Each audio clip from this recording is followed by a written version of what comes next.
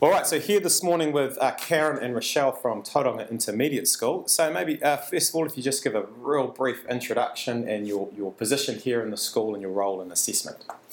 Okay, my name is Rochelle Jensen and I'm one of the deputy principals here. We have two academic deputy principals and I'm one of them. I'm Karen Mills and I'm a syndicate leader of Emu House, which is the multimedia syndicate, and I'm also within school teacher, and my EBI is on assessment methodologies. Okay, so we're focusing on assessment, so maybe just give us a taste of some assessment practices here at Intermediate. Okay, so our assessment practices start when our kids come to us, and we have developed some systems so that we can get the most information from our Year 6 students when they come in, so we can kind of hit the ground running with them. A lot of that, we get their assessment data from the primary schools. It's transferred straight through onto our SMS.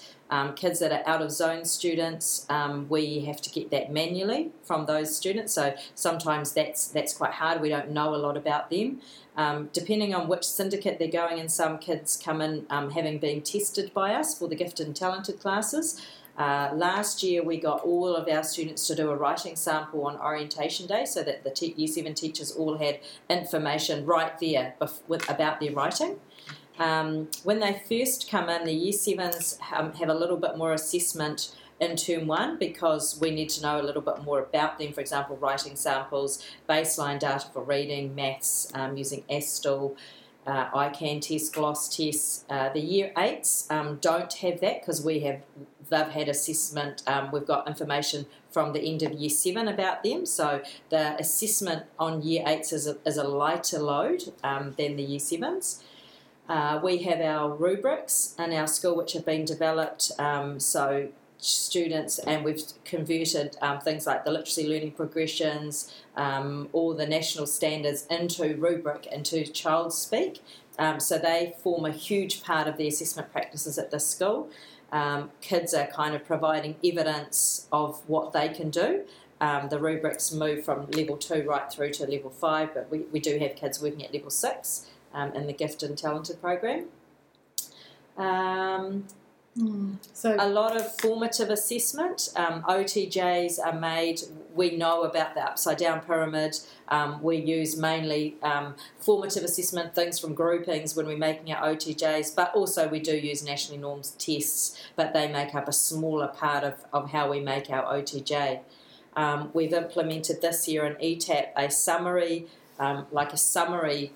what would you call it, a summary mark book. So over the year, when we're working with kids, we can put in data or results from different things that we see, and so at the end of the year when we're making OTJs, we have it all in one place, so we can see they did this and this and this and this, and it makes it a lot easier for us as a whole school and for teachers to make OTJs twice a year. So just to add on, so I guess primarily assessment is used in a formative way to improve teachers' teaching and student learning. So that's the overarching statement. And as Karen said, so what falls from that is firstly a school-wide assessment schedule, which, if you like, dictates the different assessments, and they're mainly standardised tools that are used. But in addition to that, and predominantly teachers are using assessment day to day. They use their own formative use of ESTL and so on. And then we have as much student ownership as possible of the rubrics and so on. And then another, I guess, prong of that is the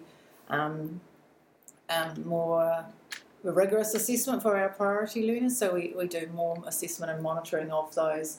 And in addition to those things are the reporting to the board on assessment in general each term and also on our targets. So, assessment for learning, but it has a number of different tiers, formative and some summative for the NAGs and for our board purposes. Right, so you sort of mentioned a whole range of assessment practices there. Have you found any that the most useful, and I guess maybe talk from a management sort of level, and then also maybe a classroom teacher? You go for management. To be honest, this year I think what's been most useful is to hone in. Like we used to have achievement targets, which were, we want, very much in line with the national targets. We want 80% of our students to be at and above in reading, writing, maths. Well, well, they seem quite meaningless. What we've done this year is we've made our targets a lot more specific, so they're in line with the long tail, and so our target are Māori boys, and we have obviously a smaller number of those. So we look at those and we rigorously monitor and the assessment and the progress of those students. So I guess that what I'm saying is, in terms of an effective assessment practice, is we've found.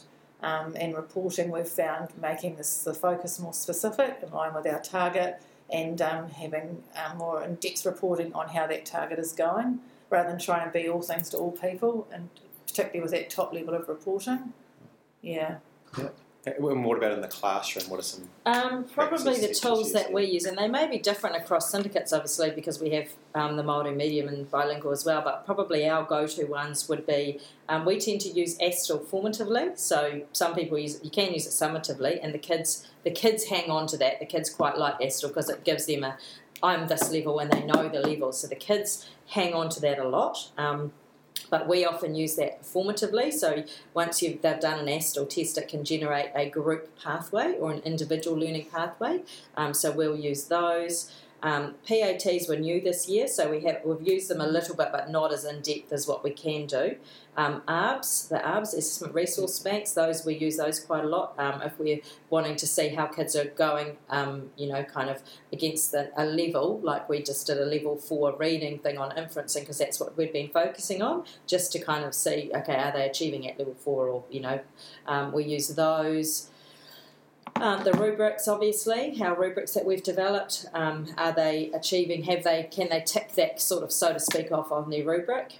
And I guess that the rubrics time very much with the use of learning intentions and success criteria. Yeah. So teachers plan from our rubrics, and then you have a learning intention and a success criteria. So then the kids are saying, well, I did well at this, and I need to do that. So that's on that more micro level, isn't it? Yeah. But that's what we'd like to see the most of, isn't it? Because that's that student ownership. Yeah.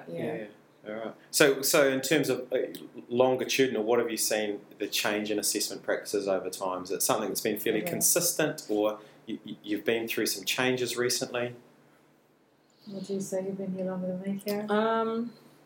I think it's changed. There's a lot less. Wow, it sort of goes in ups and downs, really. Years ago, it was really full on. We were doing lots every term and everything. Then it sort of teetered off a bit. Then ASTL came in, and a lot of people were just using that summatively. Now we use that formatively. It's almost like you have the school assessment schedule, the things you have to do, and within that, each syndicate will kind of have their own tools, so to speak. See, we use Maths Buddy in our syndicate, but we're the only syndicate because the parents have to pay for it, and we can absolutely use that for formative and summative assessment for our kids' maths progress. So each syndicate is kind of given the autonomy to use tools that work best for them sometimes. Yeah. But would you say in each syndicate assessment is more rigorous for priority learners? Assessment for learning is more rigorous for priority learners? Yes, I think so. Yeah. It's not so much a checklist anymore. It's more you assess and use that to inform your teaching, whereas it used to be, when I first came here, it's like you're doing this assessment and you tick them off to say whether they can do it, the checklist sort of method. So when I say assessment more rigorous, that might be your learning conversation or your learning pathway, or you're working with them on the rubrics. It's not it's not so much, it used to be very teacher driven, and the kids had assessment done to them, but now it's sort of trying to do it with them more so. So you mentioned the school schedule. So how does the assessment feed into reporting, and how often do you report to parents, parent conferences? Can you just give us a so we have learning conferences twice a year. We've had one in term 1. We have at the end of term 1. That's our first one, sort of just how they're going, settling in, setting some goals. We report in writing to parents twice a year, so we've got reports coming out shortly, which will be followed up a week later by another learning conference. So any things that have come up from the report can be discussed at that learning conference, and then we have a final report in term 4, and that's our final assessment. But we also have our priority learners, so in the TAI groups, the Teacher Action Inquiry groups, those those kids, their parents are involved in that process, so they will be having regular contact, maybe daily, weekly, for the TAI kids with Right. parents. Yeah. Okay. You also mentioned about, you're obviously in different syndicates. Yes.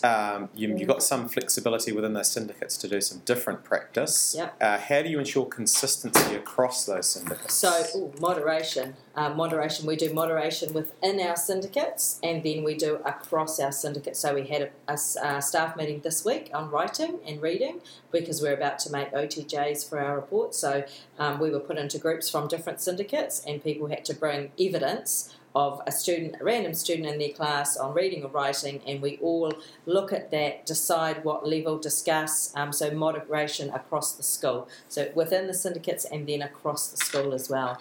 Okay, and it's Yeah. just samples of work, pick 3 kids from your class, bring them in, and we'll Yeah. compare them against Yeah. them. And then the teacher has to kind of justify, this is the OTJ that I'm giving them, like early level 4, this is what I think, and then other teachers look at it, so it's like that critical friends kind of relationship. Yeah. Discuss, argue, to try and find the best fit, what we all agree on.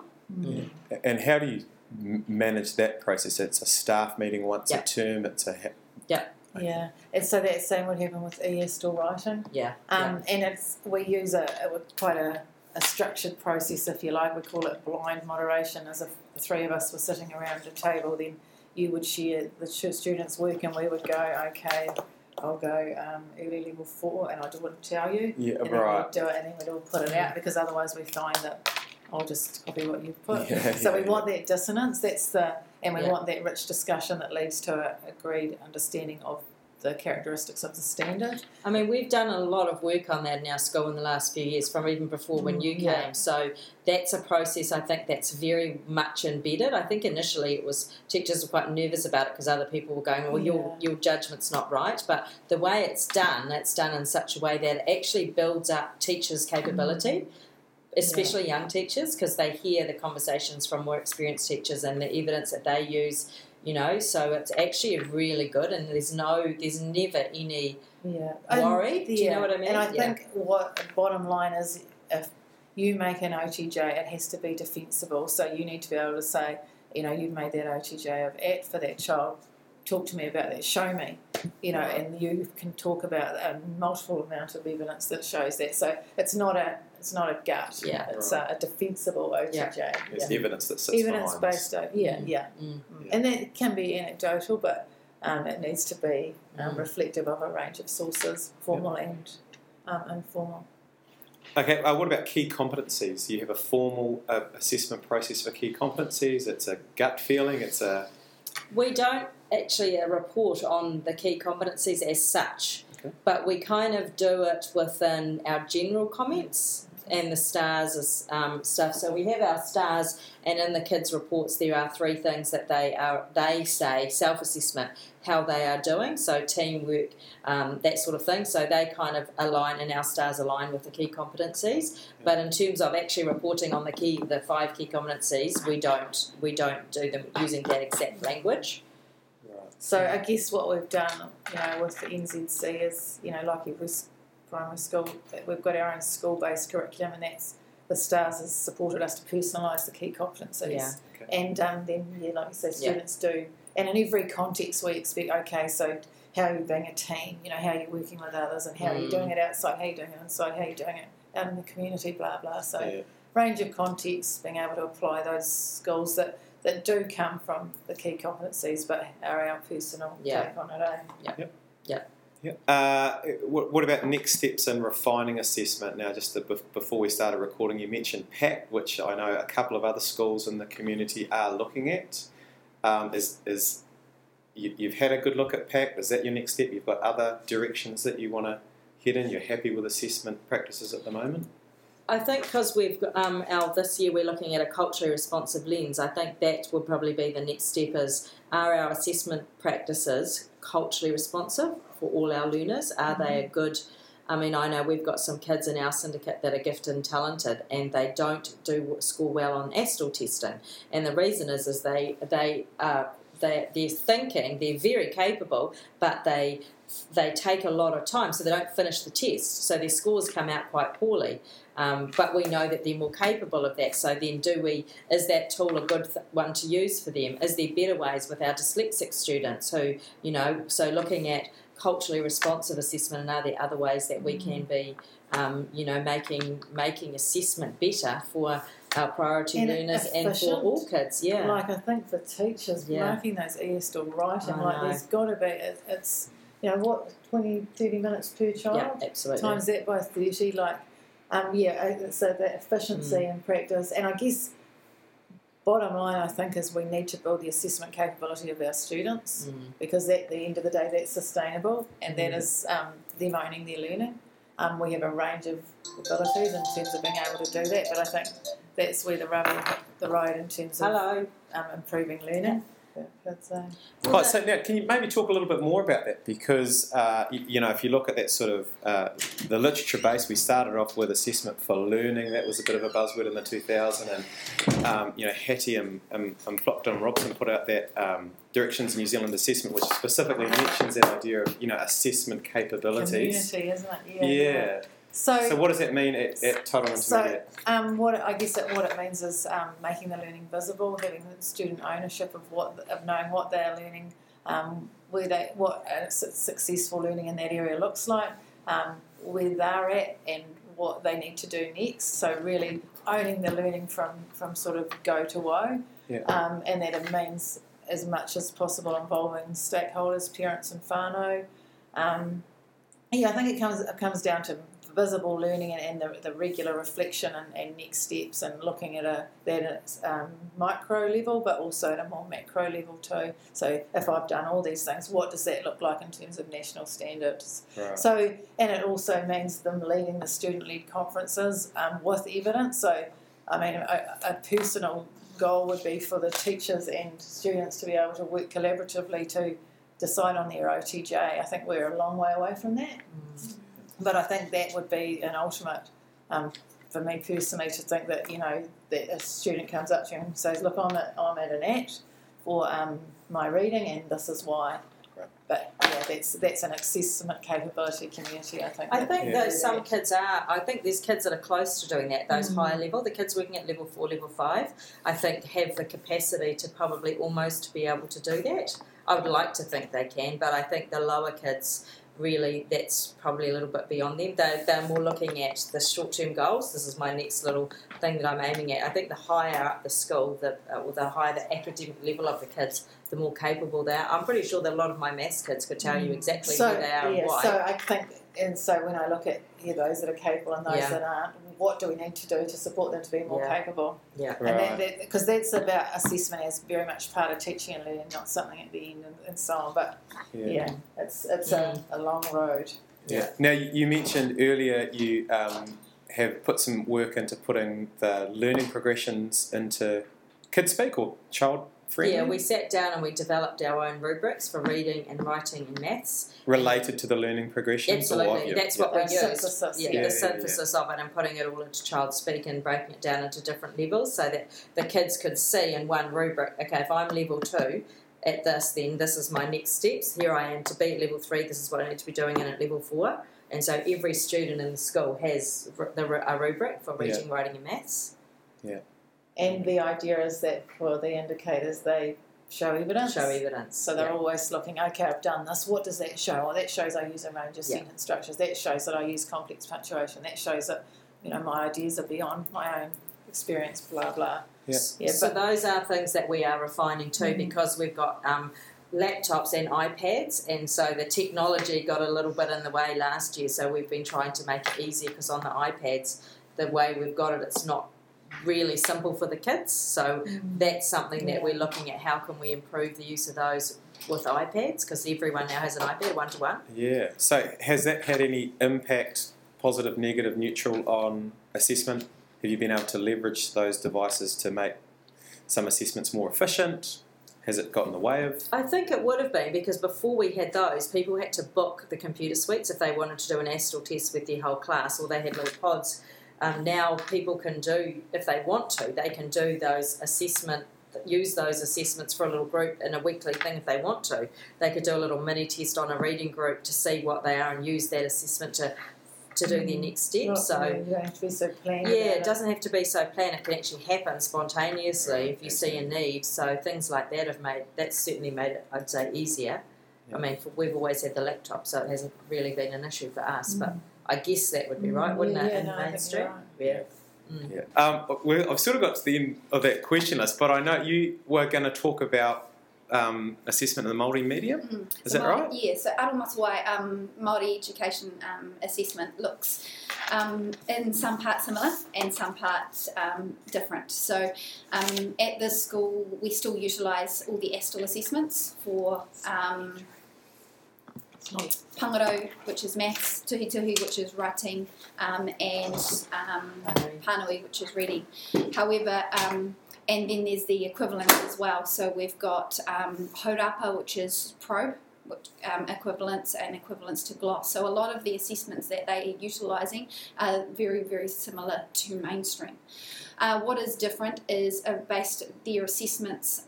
They've got 4 curriculum areas that they assess, so Pangaro, Maths, Pānui, reading and Tuhituhi writing, but they've also got Kōrero Awaha, which is their ability to converse and speak in Te Reo Māori. And they have got, for our, in Matai House, we've got 6 classrooms, 3 of those are level 3. Māori immersion, and that looks like 50% instructional Māori, in Māori, and 50% in English. But at this school, they are assessed against national standards. It's NZC based. Okay. Whereas we've got 3 classrooms, 1 level 2 and 2 level 1 classrooms. They're 80% Māori, 80 to 100% Māori, the Rūmaki, and they are they use Marotanga, Te Marotanga or Aotearoa, which is their curriculum based, and therefore they aren't using national standards like NZC, they are based on Ngāwhanakitanga. So, and they are based in those 4 curriculum areas, and so that's the reading, writing, maths and kōrero awaha. So there is some similarities, absolutely, but there is some slight differences too. Okay, maybe could you give us a bit of a flavour of some of those differences? You know, if we're looking at an assessment, can you think of an example of an assessment practice that might be a bit different in your context? So the kōrero awaha is a one-on-one in terms of its assessing their ability to converse in Māori, so it's kind of like a Māori language check. So that's something that's different and unique to Māori medium. Also, too, is the challenge, I suppose, that I'll put out there in terms of for our level 3 classrooms that are assessing against NZC, but they have got a 50% expectation of teaching Māori. So in terms of assessment, they're assessing against NZC and they're assessing against national standards, but unlike mainstream, who have got 100% of their time to direct their teaching and learning on 100% of NZC, these teachers in level 3 have got 50% of Māori to be taught as well. So there's a challenge around trying to get the content and the coverage, if you like, right, yeah, in terms of assessment. So one highlight for us is that the teachers, when they're doing the assessments, it doesn't always encapsulate all of their learning, because they've got the Te Reo Māori language aspect. It's like 2 curriculums in one. It is, so they're teaching a dual curriculum effectively, but assessing against NZC, and their rate of progress isn't always going to necessarily match mainstream because of that pressure of dual curriculum. Does that make sense? Yeah. So Karen mentioned a little bit earlier about moderation practices within the school. Yes. So obviously you can do that with the English medium content that you teach. How do you do it for the Māori medium? Fantastic. Another really big frustration is the lack of exemplars for Māori medium. So currently they have 1 exemplar for Tuhituhi writing to go on, so as you can imagine. So currently Mātai, Te Whānau Te Maro are on a Imawi SPD contract for 1 year, which commenced the 1st of May, and in It is directed by a facilitator, so we've got Anahira Hata from Kia Ata Mai Educational Trust, and she is facilitating over the next year a journey for us which includes around moderation, and so that's moderation within our 3 a total of Māori immersion classes, which because the students write and assess in Māori, and it also will build exemplars for us as a school, but also we want greater consistency around the moana, so around tauranga, and that will look like moderation across schools as well. So with our contributing schools that we have, so like Maungatapu, the kids come to us, and even some of our non-contributing schools like Wharikuroa and Mawao,